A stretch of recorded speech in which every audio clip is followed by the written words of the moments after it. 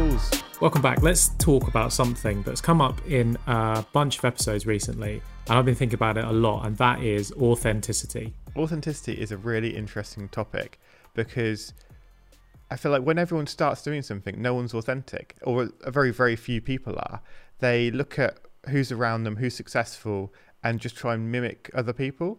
Yeah, definitely. It's because I think as humans, we like follow this set path that other people have trodden down, and you can then get very caught up in just doing what everyone else does. And I think you see the real success is the people who veer off of that path. But then it comes down to the whole game of self-awareness, of working out who you are and working out which path is right for you. And as soon as you start to really show who you are and your character and what you believe in and what you're like us with this show, like the way that we can, like, people know now that if we said something that they would know if it aligned or not, and they would like, do you know what I mean? We'd say something and they'd be like, hey, that's not you guys. If we all of a sudden just kind of switched our character to do something. In fact, like someone was saying recently, I think it was on a Patreon call, but someone was saying recently of like there's a podcast that they had to stop listening to because it was like too rah-rah. And I think if all of a sudden we got really rah-rah, it does work. We know that people would get like really fired up, and so our listenership would go up in the short term, but it wouldn't be authentic to us. Like, people know that we're pretty laid back and like, yeah, we will shout at you and we will go like, what the fuck are you doing? Like, come on, like now's the time to do some work. But it wouldn't be authentically us to go super duper, like super high energy. Yeah. It'd be like if you decided to have a Red Bull. Like, yes, you might get a bit of a rush from that, but if you drank it for every single drink all day, it'd just destroy you in the long term, and you'd be like, okay, I just need to stop doing that now because I've just had like way too much of it. Like, your friends like you for a reason. It's because you are who you are, and you don't fake that when you're around your friends. So I think when it comes to putting yourself out online, it's like you need to find those friends who like you for who you are, rather than just this kind of vision of what you think you should be like in those situations. Like, you see it a lot when people first start YouTube, or people start first like putting themselves out there. Like, you can just watch people and watch how you can basically guess what kind of content they consume by what kind of stuff they start to mimic. Like, you see a lot of people who first start doing personal development stuff, and they've obviously watched Gary Vee, and then they just kind of try to be Gary Vee, put all this extra energy into it. They say exactly the same things, and you can just tell that it's not authentic. And I feel like those people would do so much better if they just talked about their own experiences, acted like they normally do. Because then you're going to find the people who are like you, who you actually want to hang around, who want to consume your content because they like who you are, rather than this fake person that you're trying to be. A lot of time what seems to happen is that there are these established lessons that people are teaching online of this is the way you behave. And so people follow those lessons, and so it ends up with kind of this cookie cutter presentation of how everything starts to look the same. Yeah.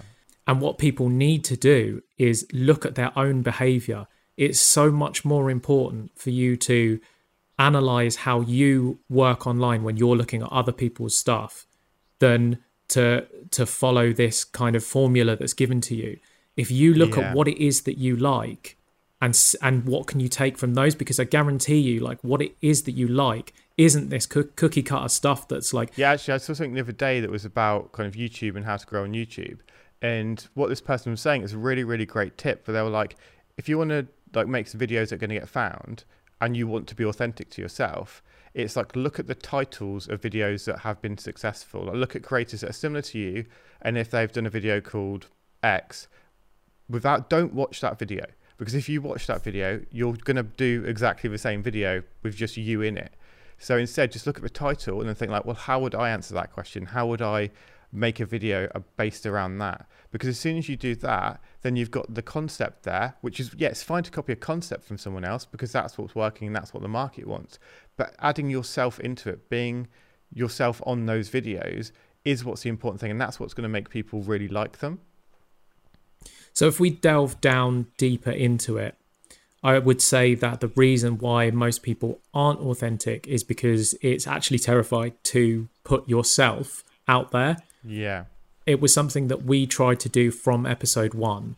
We knew that we didn't want to hide, and it was the most terrifying thing, because every week we're in your ears and we're saying to you, like, this is us, and if you all reject us, like, that is like deeply painful. Like, it's like so horrible to hear that we're giving you our everything and you don't like it. And this podcast isn't for everyone, and I'm sure there are some people who've listened to a couple of episodes and gone, they sound like idiots, and not listened again. Which is like, kind of comes with the territory. It's like, don't care about those people. You're putting out your authentic self, your real, true personality, for the people who are like you and do want to be around that sort of energy. It's a lot like if you've got a product and you say that this product's for everyone. Like, that isn't the case. That product's not going to succeed. Like, you're for a small amount of people. You could be for a big amount of people, but that's not what we're aiming for here. We're trying to find people who are like us, who we want to spend our time with, who we want to interact with. We want these people to be our clients. We want these people to be our audience, because they could potentially be our friends in real life. And I think if you, just being that authentic self, putting yourself out there, it's going to be a lot harder at the start, because the confidence issue there of, like, you don't believe that you're an interesting person, or like you're not as good as these people that you consume online. But yes, you're probably not at that level yet, because these people have probably been doing it for years. So just putting yourself out there and being yourself, yes, it's going to be a bit more of a slow burner, but in the long run, you're going to build up a much more loyal following based around you. And for a lot of people, they're going to need to work out who they are. Yeah. And that just takes time. And if you don't know how you want to show up yet, that's fine. It takes work. Just start showing up and see what feels right. Because if you listen to yourself, your internal gut feeling is always right. If something feels off, it's like a few episodes ago when I had said something and then I had to retract it the next week. It's like something just didn't sit right with me, and that, like, listen to yourself, because those red flags will pop up when you know you're saying something that's not aligning with how you feel. And just again, practice. It's just like everything. Just keep showing up and going on that journey of discovery, of working out, like, what your beliefs, what you care about. It's like, we were contacted this week by, I think, our youngest listener. It's definitely our youngest listener who's got in touch. And they're 16. And, like, I did not know who the fuck I was when I was 16. Like, I had no clue. Yeah. And that's just a journey of time and showing up and trial and error and seeing and consuming everything around you and filtering out, like, I strongly believe in that, like, that's a cause that I'm behind, and all of those sorts of things, and just like grabbing that and putting it around yourself. Yeah. And, like, being 16 as well and being ready to put yourself out there, like, that's so amazing. Like, when I was 16, there would be no way that I would be putting myself out on the internet, like, talking, making videos and doing those kind of things, because I just wouldn't have had the confidence. Yeah, I've said on the show before, I did not know what the hell I was doing with my life until I was 27. And I was going on a voyage of discovery, but I didn't know that I was on it. This is the thing. I was just it was very, very clouded, and I couldn't see the wood for the trees. I look back at my early sort of teenage to 20s years of just being in this, like, cloudy forest and not really knowing which way to go. And, like, if you're listening to this right now, you're already on the right path, because I wasn't surrounding myself with anything that was in any way aspirational or in any way gave me a clue that I could have my own career, or I could do what I wanted, or that I didn't have to just follow this 9-to-5 path, because that felt intrinsically wrong. It felt like, in the core of my being, I felt like that's not me. And I think that's where the Creative Rebel name comes from, is that we felt inside us that that there was something more, that we had to be creative, that it was in us. But I didn't have a path. And I think if you're listening to this, you've already started to clear some of that smoke out of the way, and you've started to see that there is a path. And as soon as you work that out, things are so much easier, because then everything becomes clearer, and you're not just kind of searching around in the dark, fumbling and tripping into things by accident. Yeah, it's like when you start, it's like you're in a bit of a maze and you have to find yourself out of that maze first. And then it's just like clear sailing from there. And it is going to take a lot of work, and it is going to be like hitting lots of dead ends. But eventually you're good. But the only way you can get out from that maze is by actually working your way out, like walking your way out of it. If you just sit there, you're never going to get out. So it comes down to, well, who am I? Like you are a person. You have your own personality because you've spent your whole life growing it. So just start putting that out there exactly as it is. Don't think that you have to like pretend to be someone else, put on some huge personality, because there's a lot of people I watch who like super chilled when you listen to them talk. They're not this kind of huge American like, oh my God, guys, yeah, you can do it. It's like they're just we themselves. have a lot of American listeners and we always give them a bad rap, so we don't mean all of you, but you know the people, you know the guy. When we say that, you've got a picture in your head of the sort of person we're talking about. So it's just put yourself out there as you are, and I think that's the best way to do it. That's what this week's guest James Matthew has done. Yeah, it's really interesting to talk to James because in researching him, I remember watching some of his oldest videos. I think what's always a fun thing to do with the guests or anyone is just go on the YouTube and then search in reverse time order, so you can always watch what they were like back in the day. And also based on what we've been talking about this morning, it's like go and do that anyway. Just you can see the creators that you absolutely love, what they were like in their first videos, because you will see so much growth compared to where they are now. And you can get so much from that and be like, oh, actually, yeah, that's real. Like, there's a creator that I watch, and I think he put up a 10-year video or a 20-year video or something. It's like he's been doing it for a long time. And the first videos were so hilariously bad. But it's just getting through that. And he'd always stayed true to exactly who he was. It's interesting watching some videos from James, because his first videos, he wasn't this cheeky chappy fun guy that he is now. He was a bit more reserved, trying to be a bit more professional. He was trying to like put on a bit of like a posher voice, I suppose, like, and it didn't feel like him. Whereas when we talk to him now, he's just himself, and I feel like his success has come through him just being like, yes, I'm just gonna not care what other people think. I'm just gonna put exactly who I am out there. Some people are going to absolutely hate it, but other people are going to absolutely love it. And I think that's what you want to aim for. Yep, so let's get into this one. James Matthews is a filmmaker and YouTuber. James makes videos for big brands and also collaborates with tech companies in an influencer capacity, but shares his process through behind the scenes and tutorial videos. James's honesty and authenticity has allowed him to grow a large following and build a career doing what he loves. In this episode, we talk about filmmaking, being creative, and being yourself. We can just see through you. You're just a normal bloke. That you don't need to put on this kind of facade that you're like an amazing business person and you can represent yourself well in front of brands. We can just see you.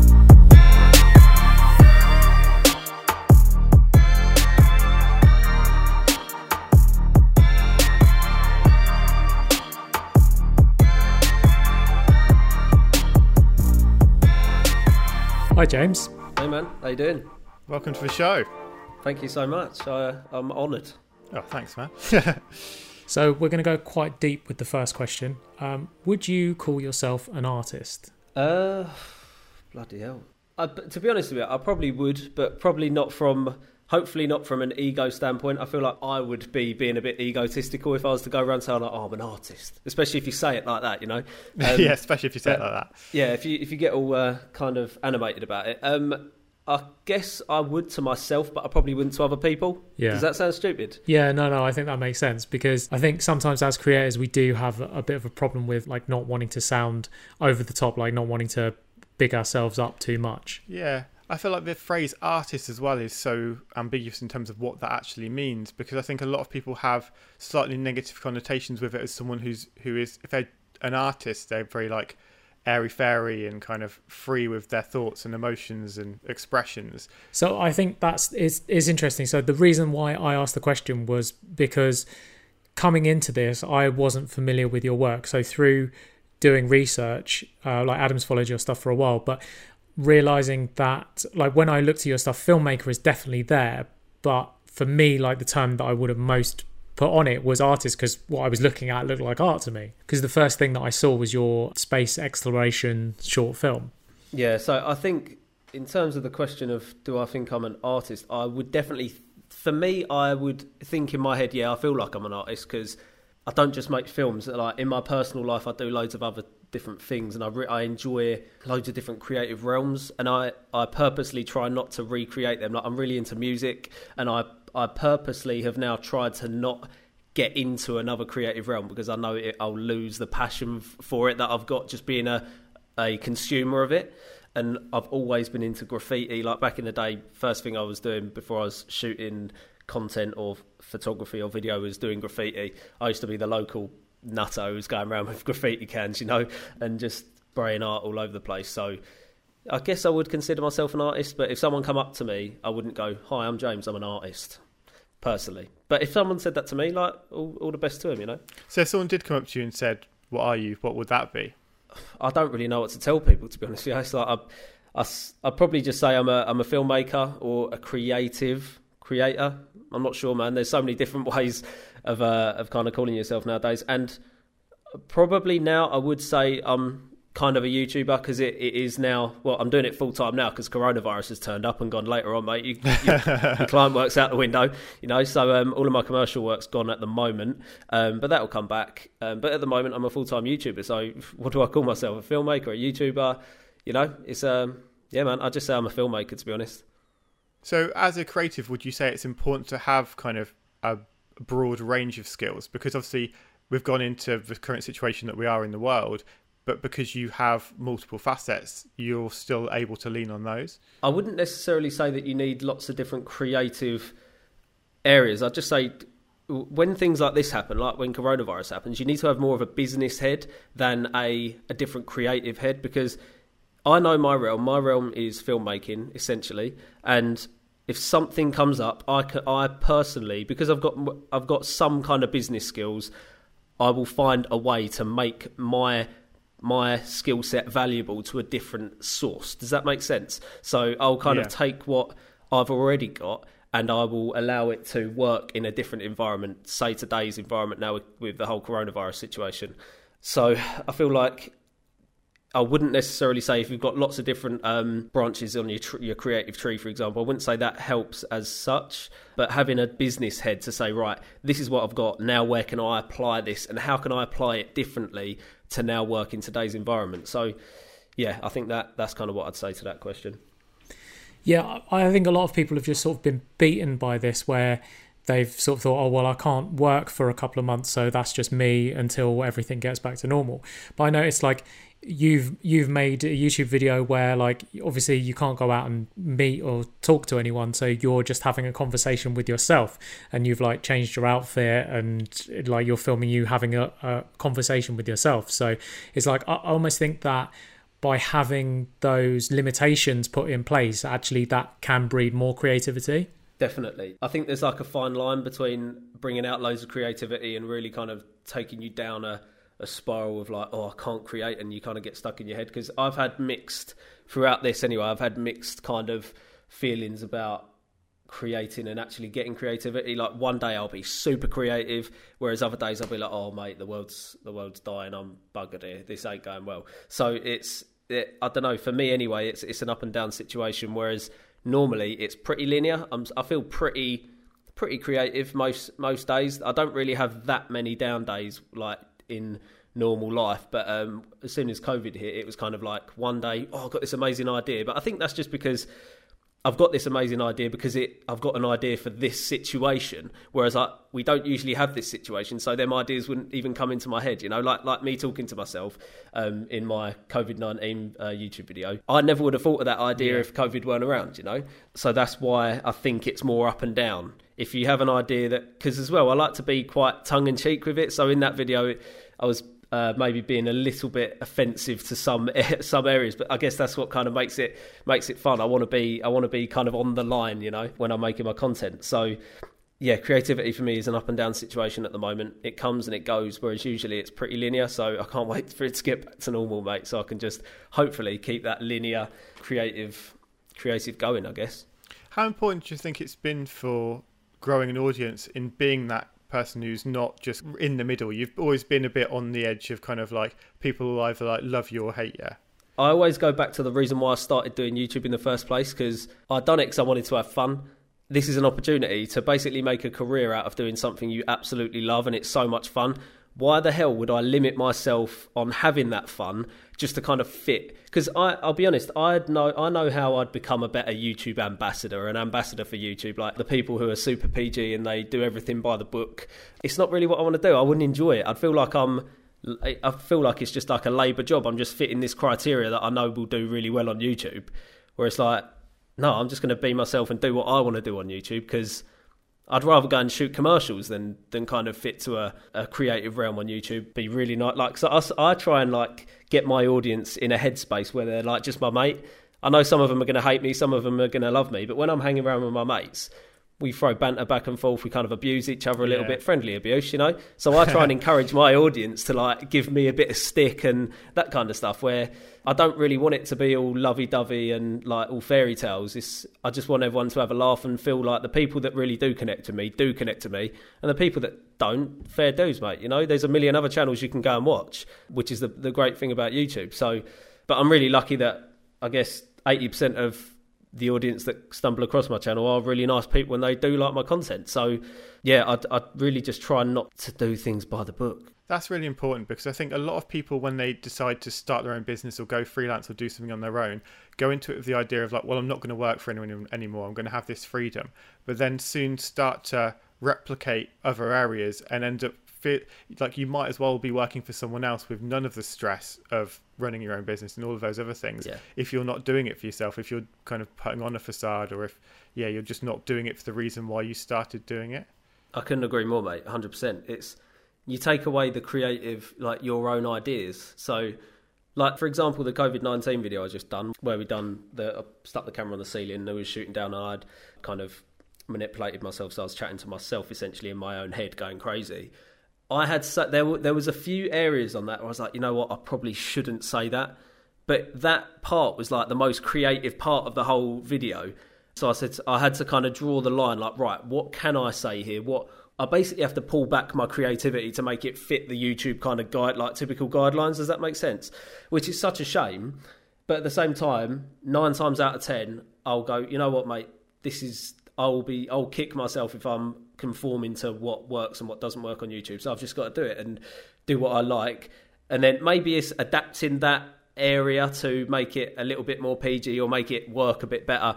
But I try my best to make sure that I just stick with what my kind of creative mind is telling me. And that's just, when the idea comes in, roll with it ASAP, because as soon as it comes in, that's when it's the most powerful and creative. As soon as I try to like manipulate that idea, it's like, oh, I've lost the magic of it. Does that make sense? Which bit were you unsure about? Because watching the video back, like, there was nothing in there that... Well, which bit was it? What can I say? So the whole Corona, you know, like the whole Corona... I was drinking a Corona in the thing, and Corona are an incredible company. I'm quite close to them. I chat to the guys at Corona, the creative side of things, and I made a joke about like me giving myself a beer, saying like, oh, do you want a Corona? And I wanted to make some really serious jokes about that, and I said, no, I'm not into that beer anymore. Because obviously it says Corona and coronavirus is out killing people, and so there's like these jokes that are a little bit PG, but not so, they're not PG, but I need to kind of make them a bit more PG. So yeah, there's a load of bits of banter in there. But yeah, that was probably one of the main ones. So it's also like brand stuff. So I don't want to like piss off any brands or anything like that, because it kind of limits your reach with them brands and how personal you can get with them brands, you know, because brands are huge, as you guys probably know, they're a huge part of being able to create content and create meaningful content. Like, I can create content for myself, great, but if a brand comes along and they've got an idea, it's like, right, how can I take the spotlight off of me and find a creative way to do it to a brand? That's kind of my route. So I create commercials for random brands, different clients, that kind of stuff, and I love doing that. The whole creative realm just goes in on that, and not so much about you and your whole personal ideas on things. You've got to think about it on the broader spectrum of how we've got a product here, how can we sell it, how can we put it in a situation that's going to build community, that kind of stuff. And yeah, I really just want to keep things sweet with brands as well. So a lot of the times I want to like piss on a brand and like give them a little dig, you know, like Sony, for example, they keep holding Adam will probably know, they keep holding back this elusive Sony A7S, and I would just want to like give them a little dig, you know, for not bringing it out. But I need to kind of keep sweet with some of the brands, you know. I think when a lot of people start their career, the kind of the brand thing seems like a real goal that they want to get to. For you, when you started, did you actively go out there and try and get those brands, or were brands coming to you because you were already making kind of meaningful content?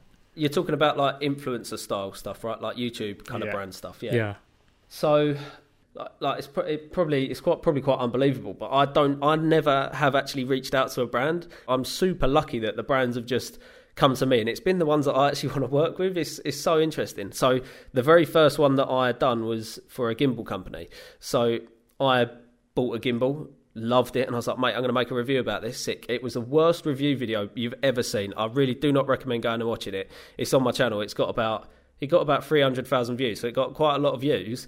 It's the worst thing I've ever seen in my life. And they reached out to me and just said, look, we've got another one, can we send it to you? I was like, absolutely.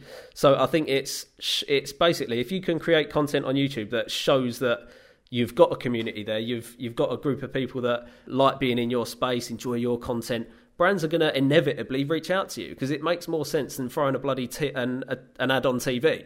You know, So when it comes to actually the brands reaching out to you, I think as long as you make good content and obviously keep it relatively like PG, for example, that's where I get a bit worried, because I try and make my content as fun as I possibly can. If you're making good content, there's no reason why brands aren't going to reach out to you. And obviously in the tech space, it's ideal, really. And for me, filmmaking, there's tons of camera companies, lighting companies, gimbal companies, microphone companies, so many different companies, man. In terms of kind of keeping the videos fun, it's funny, like looking back to your really early videos and you talking on camera is a very different person to the person we see now. At what point did you decide to kind of like evolve the character that is James Matthews, the YouTuber? Okay, so this is quite a funny one, because if you look at my first ever vlog, I'm a completely different bloke.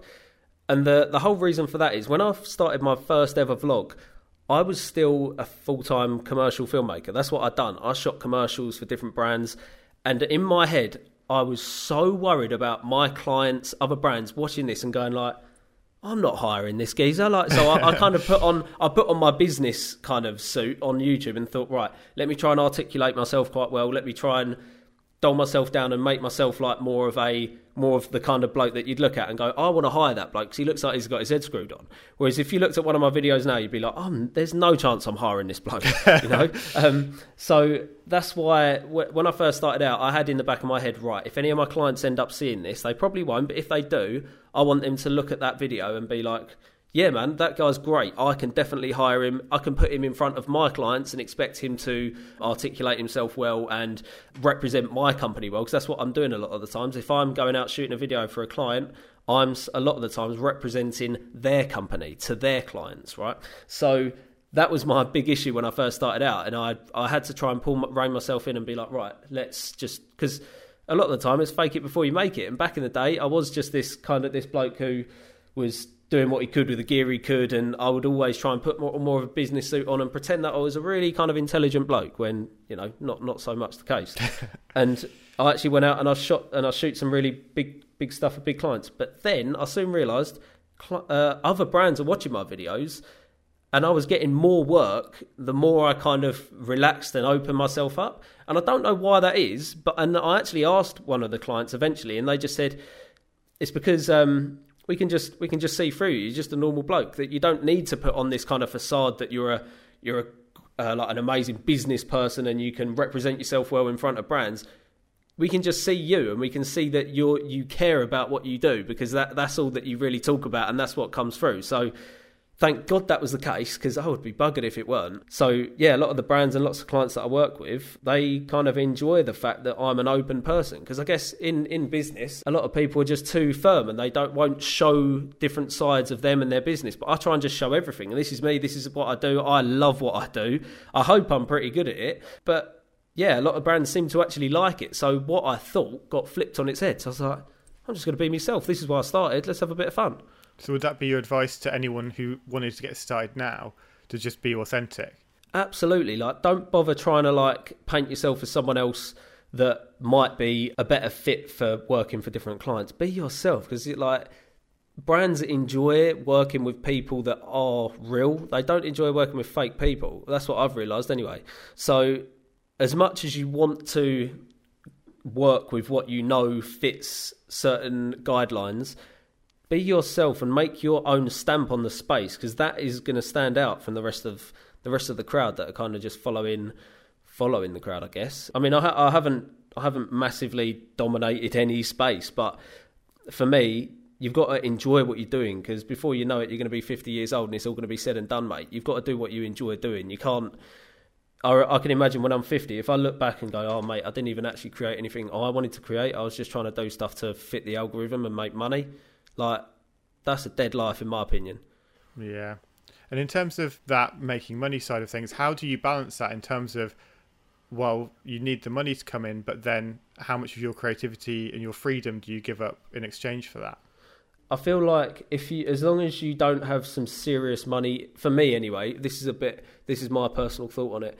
As long as you don't have any real issues in your personal life, e.g. finance, like relationship issues, that kind of stuff, that's when I am most creative. And I come into work and I'm in the studio. My headspace isn't outside of the studio worrying about things that are going on in my personal life. So I try and keep like my personal life pretty chilled, because when I come in here I can just focus on this.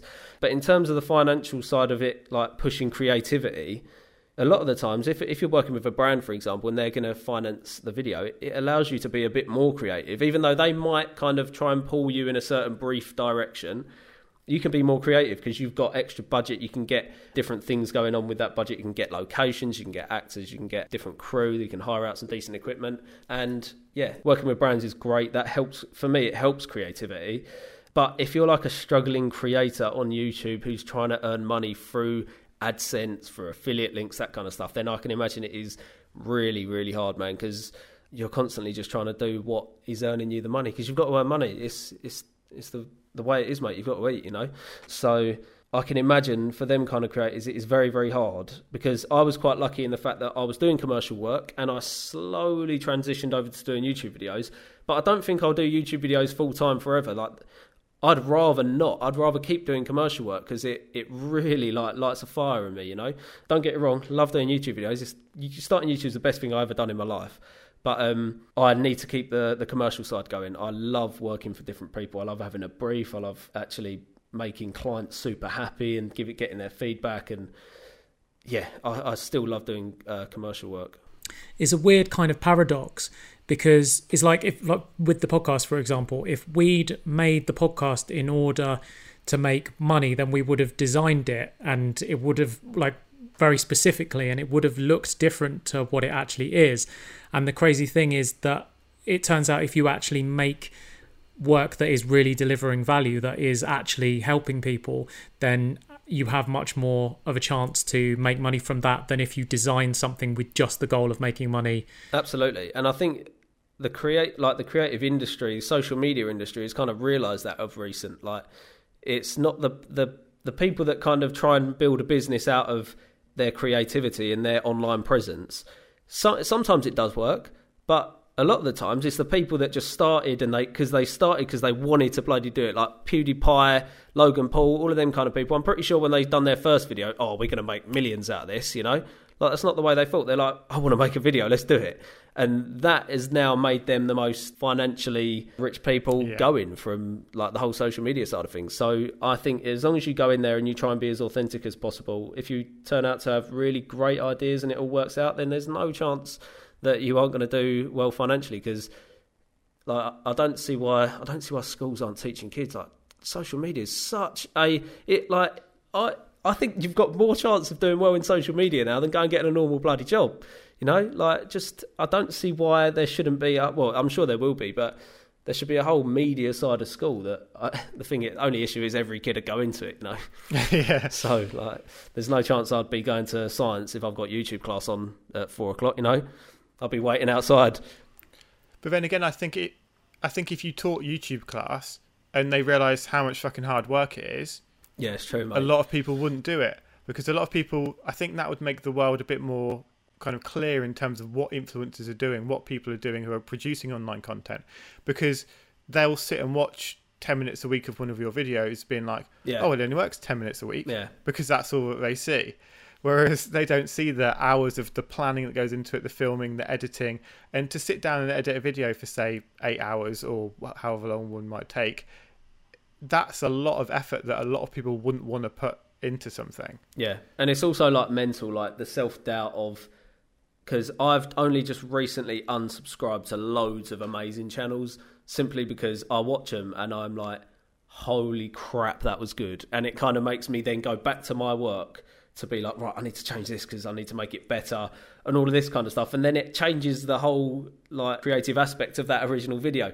And you're constantly comparing, like, it's such a bloody cliche thing to say, and it does my nutting, but you're constantly comparing yourself to these other creators.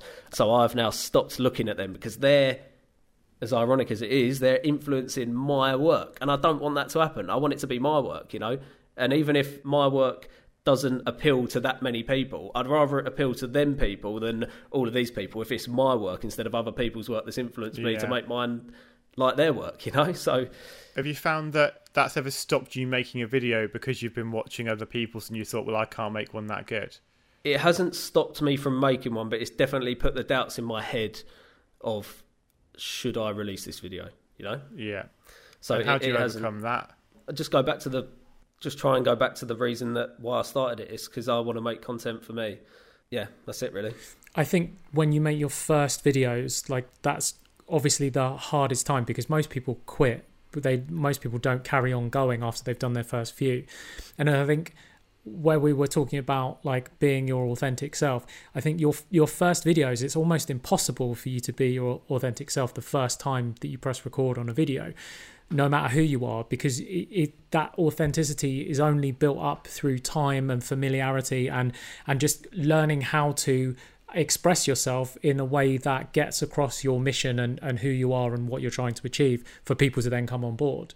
Absolutely, 100%. When you first, like for example with YouTube, whatever realm it is, whatever media outlet it is, for example YouTube, the first time you pick up a camera and you go to talk on camera, if you're going to put yourself in that situation, it's a completely unnative situation to be in. So you haven't got a clue what you're doing. You don't know what you're going to say. You can do as much planning as you want, but you ain't going to be yourself, and you're not going to portray yourself the way you want to, you know? So yeah, you've just got to if you're going to get into this game, you've got to realise, man, it's a marathon, man. It's such a marathon. Yeah, I think as well, when you do first get started with anything, it's like your only experiences through watching everyone else you've ever seen in your life. So you think, this is how I'm supposed to do it because you've made an aggregate of every single person you've watched and liked. And you think, well, that's how I should be. But it's not until, like, as you found out, definitely, like, it's not until you start doing that for a bit that you realise who you actually are. Big time, 100%. Was there ever a point in the beginning where you were getting like no views, no interaction, and you just thought, oh, maybe I should give this up and go back to just working normally? Not particularly. I mean, there's been plenty of times where I'm not getting any views, and it's quite frustrating. Like, it is quite frustrating. There's no point going, oh, I don't care about the views. But at the start, I knew that this was the way it was, and I wasn't doing it because I eventually wanted to get all the views. But I knew if I keep doing this, it's gonna come. It's inevitable. If you've got 1,000 videos on YouTube, you are going to get found 1,000 times more than if you've got one video on YouTube. It is just the way it is, that if you've got all them videos on there, you're going to be found that many times. But it definitely, I remember a time when I was I don't know why I remember it so much, but I put up a video that I was took me so much work, I was so passionate about, and I just wanted people to watch it and be like, that was good, or I liked it. I didn't want people to not like it. And I remember being in the gym, I remember exactly where I was. It was about 4 years ago, and I uploaded it, and I would like constantly refresh. Let's see how many views it's going to get. Come on. And after an hour, I wanted to hit 100 views in an hour. And I remember I got 78 views, and I was so like gutted and disappointed because I put so much time and effort into this video. And I remember after that day, I was like, right, I'm never ever doing this again. Like, I'm never looking at the views. Like, I'm never trying to do this kind of stuff. So now I just realised that you just got to make the content for you. Don't worry about what other people think. It's all about I do this because I want to make myself proud. I want to make my own content for me. It's a creative outlet. I'm lucky enough that there's a creative outlet there. There's an environment that I can get my ideas and pour them all in there, and other people can watch it, you know. So there's no point taking these ideas and manipulating them and putting them out there for people to see, because you're just watching someone else's content, you know? On that note, how important is it to have a creative outlet? I guess it's just an expression, really, isn't it? It's just an expression of ideas, thoughts that are going on in your head, passions that you've got, places you've been, people you've met, that kind of stuff. So for me, it's just it's a feeling. I'm just trying to take a feeling that I've got in my head and put it into a video perspective with sound and lighting and people. A lot of other people take that idea and put it into art, put it into a painting, put it into music. They're just trying. I feel like people are just trying to emit a feeling, and that's kind of what I'm trying to do in my videos, to be honest. Yeah, researching you really made me think about storytelling. So if we look at your short film, Space Travel, like in that opening shot, like all of the visual clues that you use in that tell the story, so I know what I'm looking at straight away. So if that was a still photo, I'd still know what it was about because of like all of the clues that you paste in there. And so for you, when it comes to your like creative process, you write everything down. You storyboard it first before you make it, right? Yeah. So most of my videos, any of like the intense narrative driven content, I have to do a storyboard. Otherwise, it's going to fall apart. So the way that it works for me is an idea comes up in my head, and I'll have to write all of the elements down. Otherwise, when I come to filming it, I'm going to focus so much on the first shot that all of them other shots and the way that it all ties together is just going to fall apart, and I'm going to forget what makes the next section work. So when it comes to storyboarding, I don't know why I have to like lock myself in a dark room or in my bedroom, and the ideas come in, I write them down. That's the creative process done. The whole filming part is just like you're just getting your tools out and you're making it. So the creative part for me is all in the head, and you draw it down, write it down. I'm now making the film on a piece of paper. Now, once that bit's said and done, it doesn't matter how uncreative I'm feeling the next day. Oh, here's the piece of paper, here's the idea, here's the creative, you know? So all I've got to do is recreate that shot with a camera, with a location, with people, with light and with sound, and that's it. So for me, that creative process is absolutely imperative. Like, you need it. Whereas other people might work slightly differently, and that's the amazing thing about creativity. Like, people do it in different ways. They've got different ways of doing it. Some people, like, I was speaking to one of my mates the other day. He literally just turns up on set, and that is when he's most creative. But for me, I can't do that. I have to have my idea set out and ready to rock and roll. Don't get me wrong, I'm not rigid on set. I will adapt to lots of different situations. If I see something, oh, that looks sick, this would work amazing for the story, I'll go and do that. But when it comes to my really narrative-driven stuff, the most creative part of that is when I'm sitting at home or I'm in the studio just pouring my ideas onto a piece of paper. That's it. The camera doesn't really mean much, you know. It's just a tool to actually create it. That really reminds me of we had a conversation with a photographer called Harris Newcomb, and he explained his process of taking photos. And instead of just going to create something on a set, he would fully sketch everything out before, because then by doing that, you can look at it and visualize it before it's even happened, and then you can improve on it before you've even started.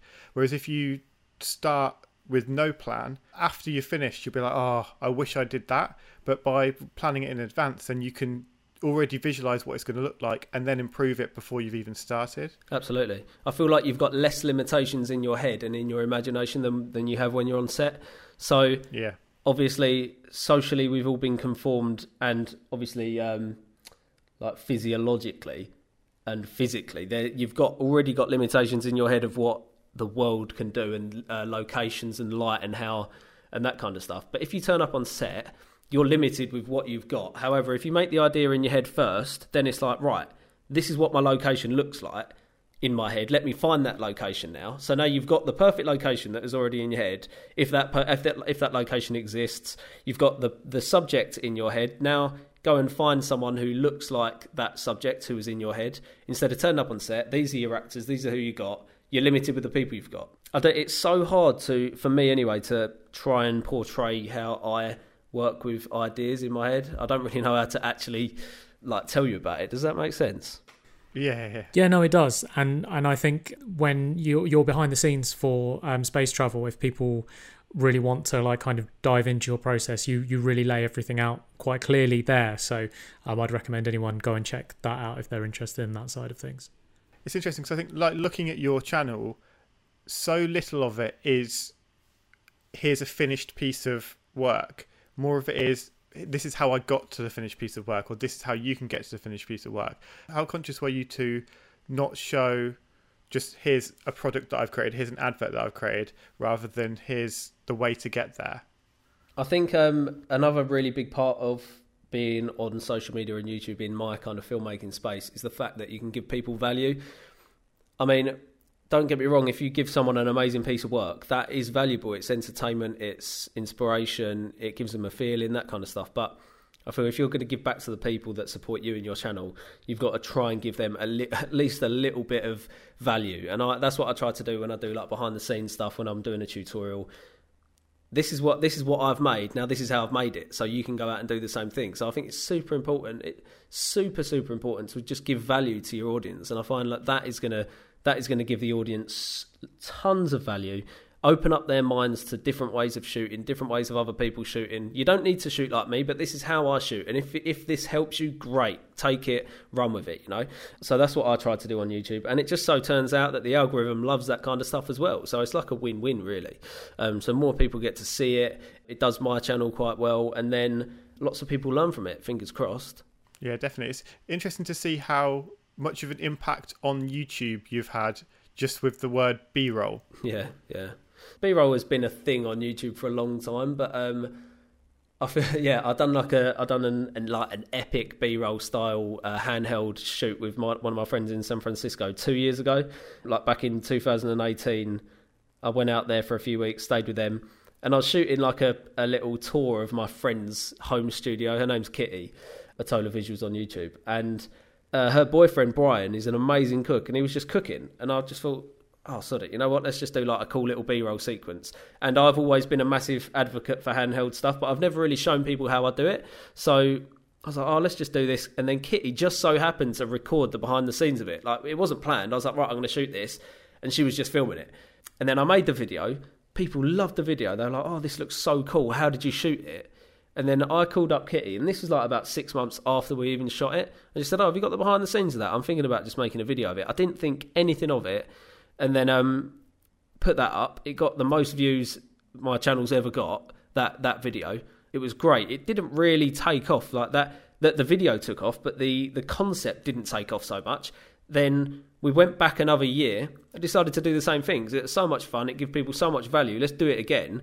Done it again in 2019 last year. And then all of a sudden from that video, it's just gone mad. And everyone's doing this kind of epic B-roll style stuff, and it's amazing, mate. It's so cool to see everyone's little interpretations on it, you know? It's funny because I feel like not everyone realises that it was you who kind of kicked that off, because obviously Daniel Schiffer saw one of your videos, made his one, and then now his channel's exploded with just constant B-roll stuff. It's interesting that you haven't continued to just do epic B-roll after epic B-roll after epic B-roll videos. Why haven't you done that? Is it because you've wanted to just do the things that you've wanted to create rather than playing to the algorithm? Well, I know for a fact if I had kept on doing B-roll videos, obviously my channel would have done pretty well. Like, there's no doubt about that. I don't know. There was no real reason why I didn't keep doing it other than the fact that I've done it. That was great fun. I don't really want to do it again. Does that make sense? So, yeah. But other people have done amazing things with it. I think that's great.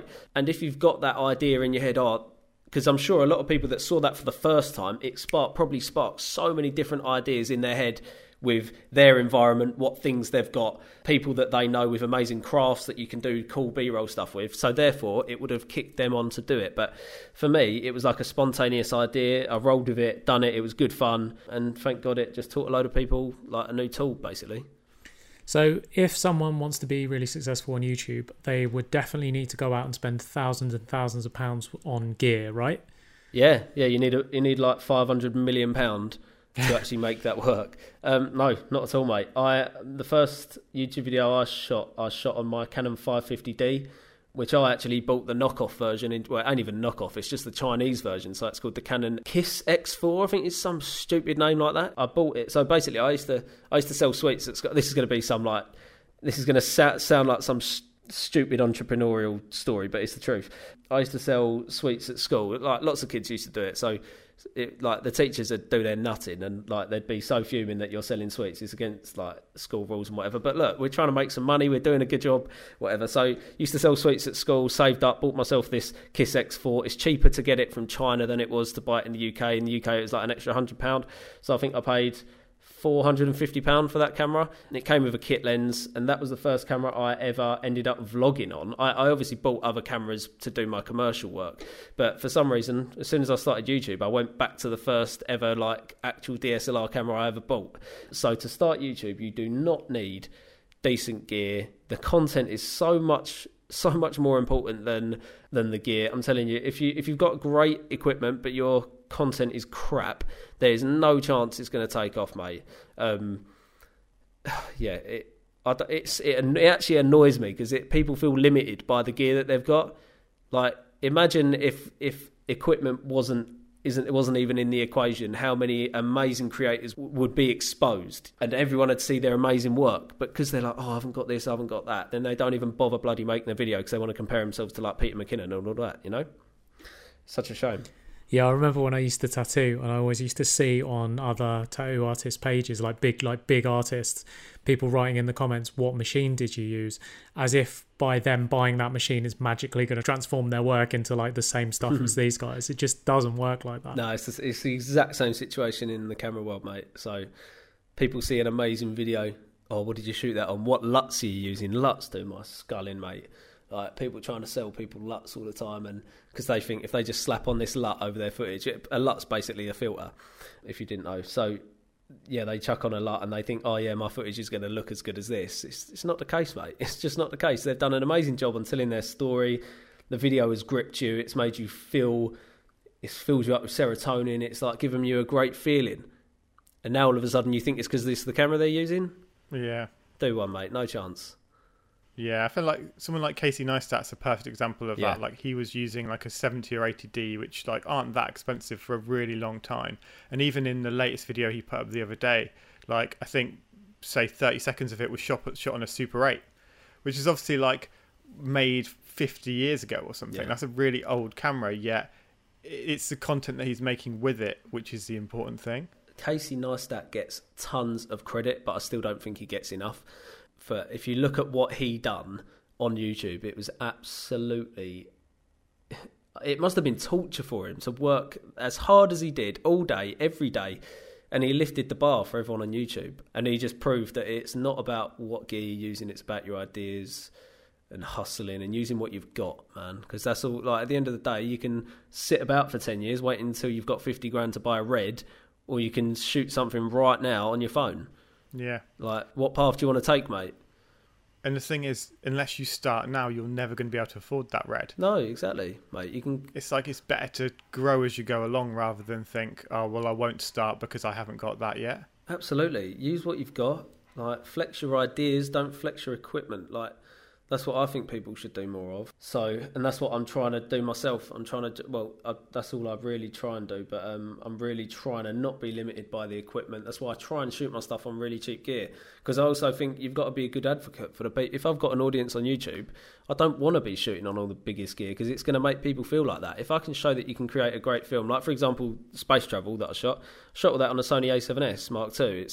It's really not a super expensive camera. It's not even a video camera. It's a mirrorless stills camera at the end of the day that shoots pretty good video. So yeah, man, I just want to show people that you really don't need all of this great stuff. And at the end of the day, I don't want to be spending loads of dough on equipment anyway. I'd rather keep my prices down and spend my money on Ibiza. I feel like you're a really good advocate for that because Ibiza? I feel like yeah, definitely that too.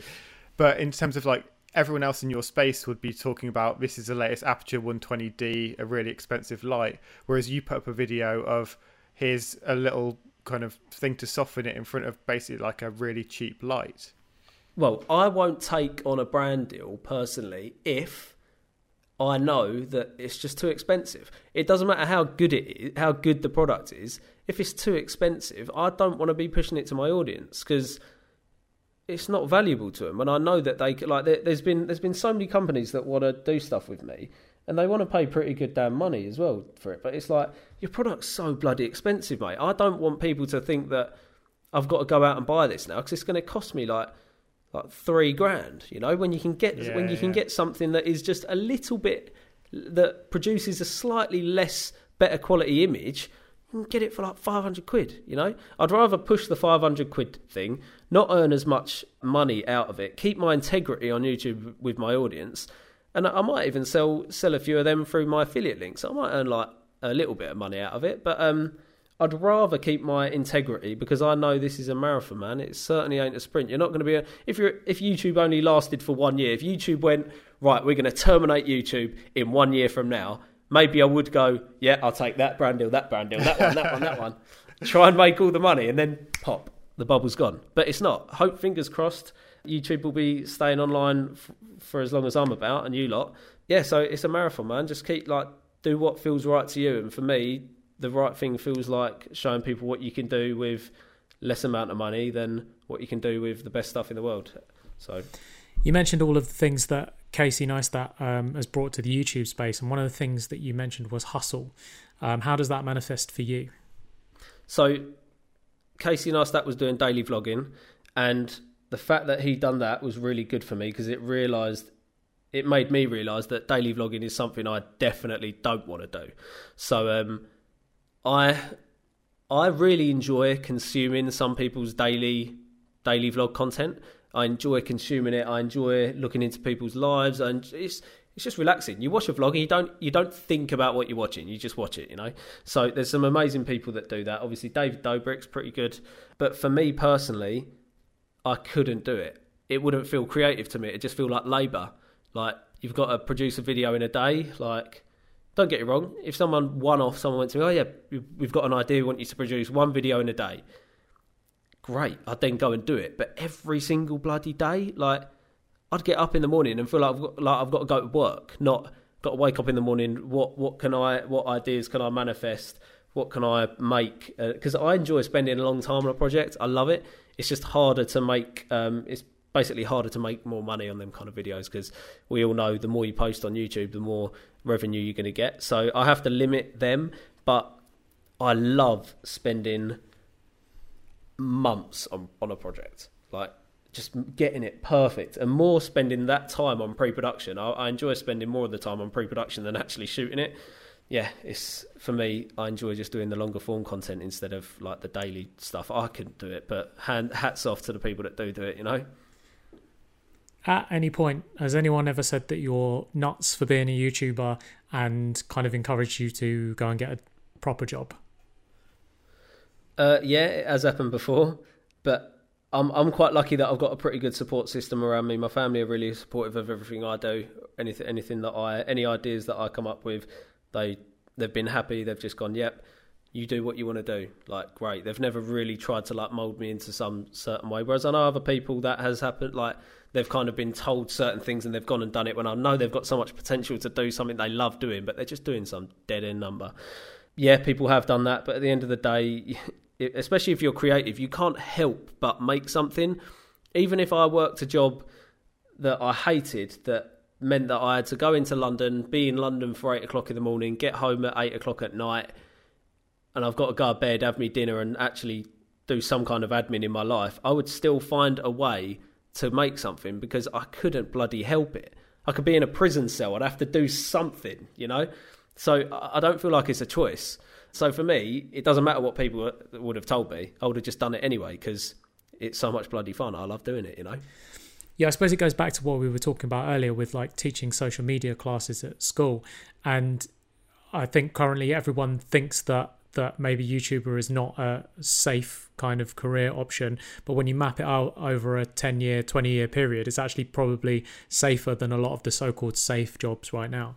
Absolutely. And I do think that the school system is failing a little bit, not giving people, like, not pushing kids that much, because it's such more of a viable option. Like, look at the situation we're in now, yeah? COVID-19. Everyone who said, oh, I'd rather have a safe job. So many people have been laid off. They're now only getting paid 80% of their income. I feel like if you're self-employed, you might even be, if you're self-employed online, you're in a better, I've basically got a bloody recession-proof business.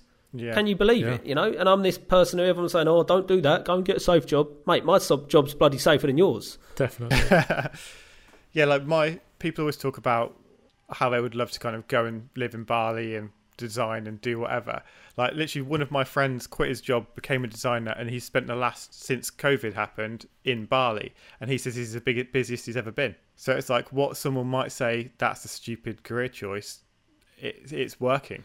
Absolutely. As well, I know like so many people would have benefited off of the back of COVID, and I don't want to say that in a negative way, like people are benefiting off of COVID. Yeah. It's more like, this is my business. I now have to adapt it to give people value. People don't buy things to make their life more negative. They buy things to make them positive, to actually get value. So if you're creating a product, especially during COVID now, you're going to adapt your product to give people benefit. So it's not a bad thing that people are benefiting from COVID. It's actually benefiting bloody everyone. So people that have adapted their business and made work during COVID, I think their businesses are going to be the ones that go right to the top. There's no doubt about it, you know, because they're agile, they're flexible. Whereas a lot of businesses, the kind of safe businesses, I don't really see, I might be wrong, I don't really see them being flexible and agile because they're so like stuck to their usual old school ways, you know. So if you could give one piece of advice to a creative person that is thinking of taking that dive, what would that advice be? My advice would be, create whatever you want to create when you feel most passionate about that idea, because one day you are going to die, just like, and I hate saying this, but one day you are all going to die, and you can either look back and go, oh, I made content because I knew it'd work well for the algorithm, I knew I'd make a little bit more money, or you can look back and go, I made everything I wanted to make. And for me, that's the one thing that scares me. If I ever get super old, obviously I will get bloody super old, it's inevitable. I want to look back and go, I done everything I wanted to do. I didn't do anything because someone else wanted me to do it, or the algorithm told me this would work. I done it because I had this idea, I had this passion in me that wanted to make this, so I went and made it. And I can look back at that, and most of the time it can be like, that was sick, I'm so happy I've done it, you know? Boom. Where can people find your work online? Type in James Matthews on YouTube, James Matthews Media on Instagram. If you just go to jamesmatthewsmedia.com, all of my links are there. So I'm also an avid techno and house consumer, so I've got a few Spotify links on there. I've got an anti-COVID Ibiza playlist if anyone wants some good vibes. So fingers crossed we'll be back in Ibiza having a little dance about at some point. But yeah, all my links are on jamesmatthewsmedia.com. Lovely job. Thanks, mate. Thanks so much, dude. Thanks so much for having me, guys. I really had a good laugh there. That's good fun. Thanks so much for listening. What an incredible episode there with James Matthews. Every week, as part of this Adobe partnership, we're giving away a free mentoring session with us, the Creative Rebels, and a year's free of Adobe Creative Cloud. The 4 runners-up to each weekly competition will also get the chance to win another year's worth of Adobe Creative Cloud. If you want to take part in this competition and you don't yet have the Creative Cloud, you can go to creativerebels.co/Adobe for a free trial. Taking inspiration from James Matthews, this week's challenge is going to involve creating a video using Premiere Pro. We want you to make a 1-minute short video about what creativity means to you. You can enter using the hashtag AdobeXCreativeRebels. You've got 2 weeks from the time this drops, so let's get going. And remember, always be creating.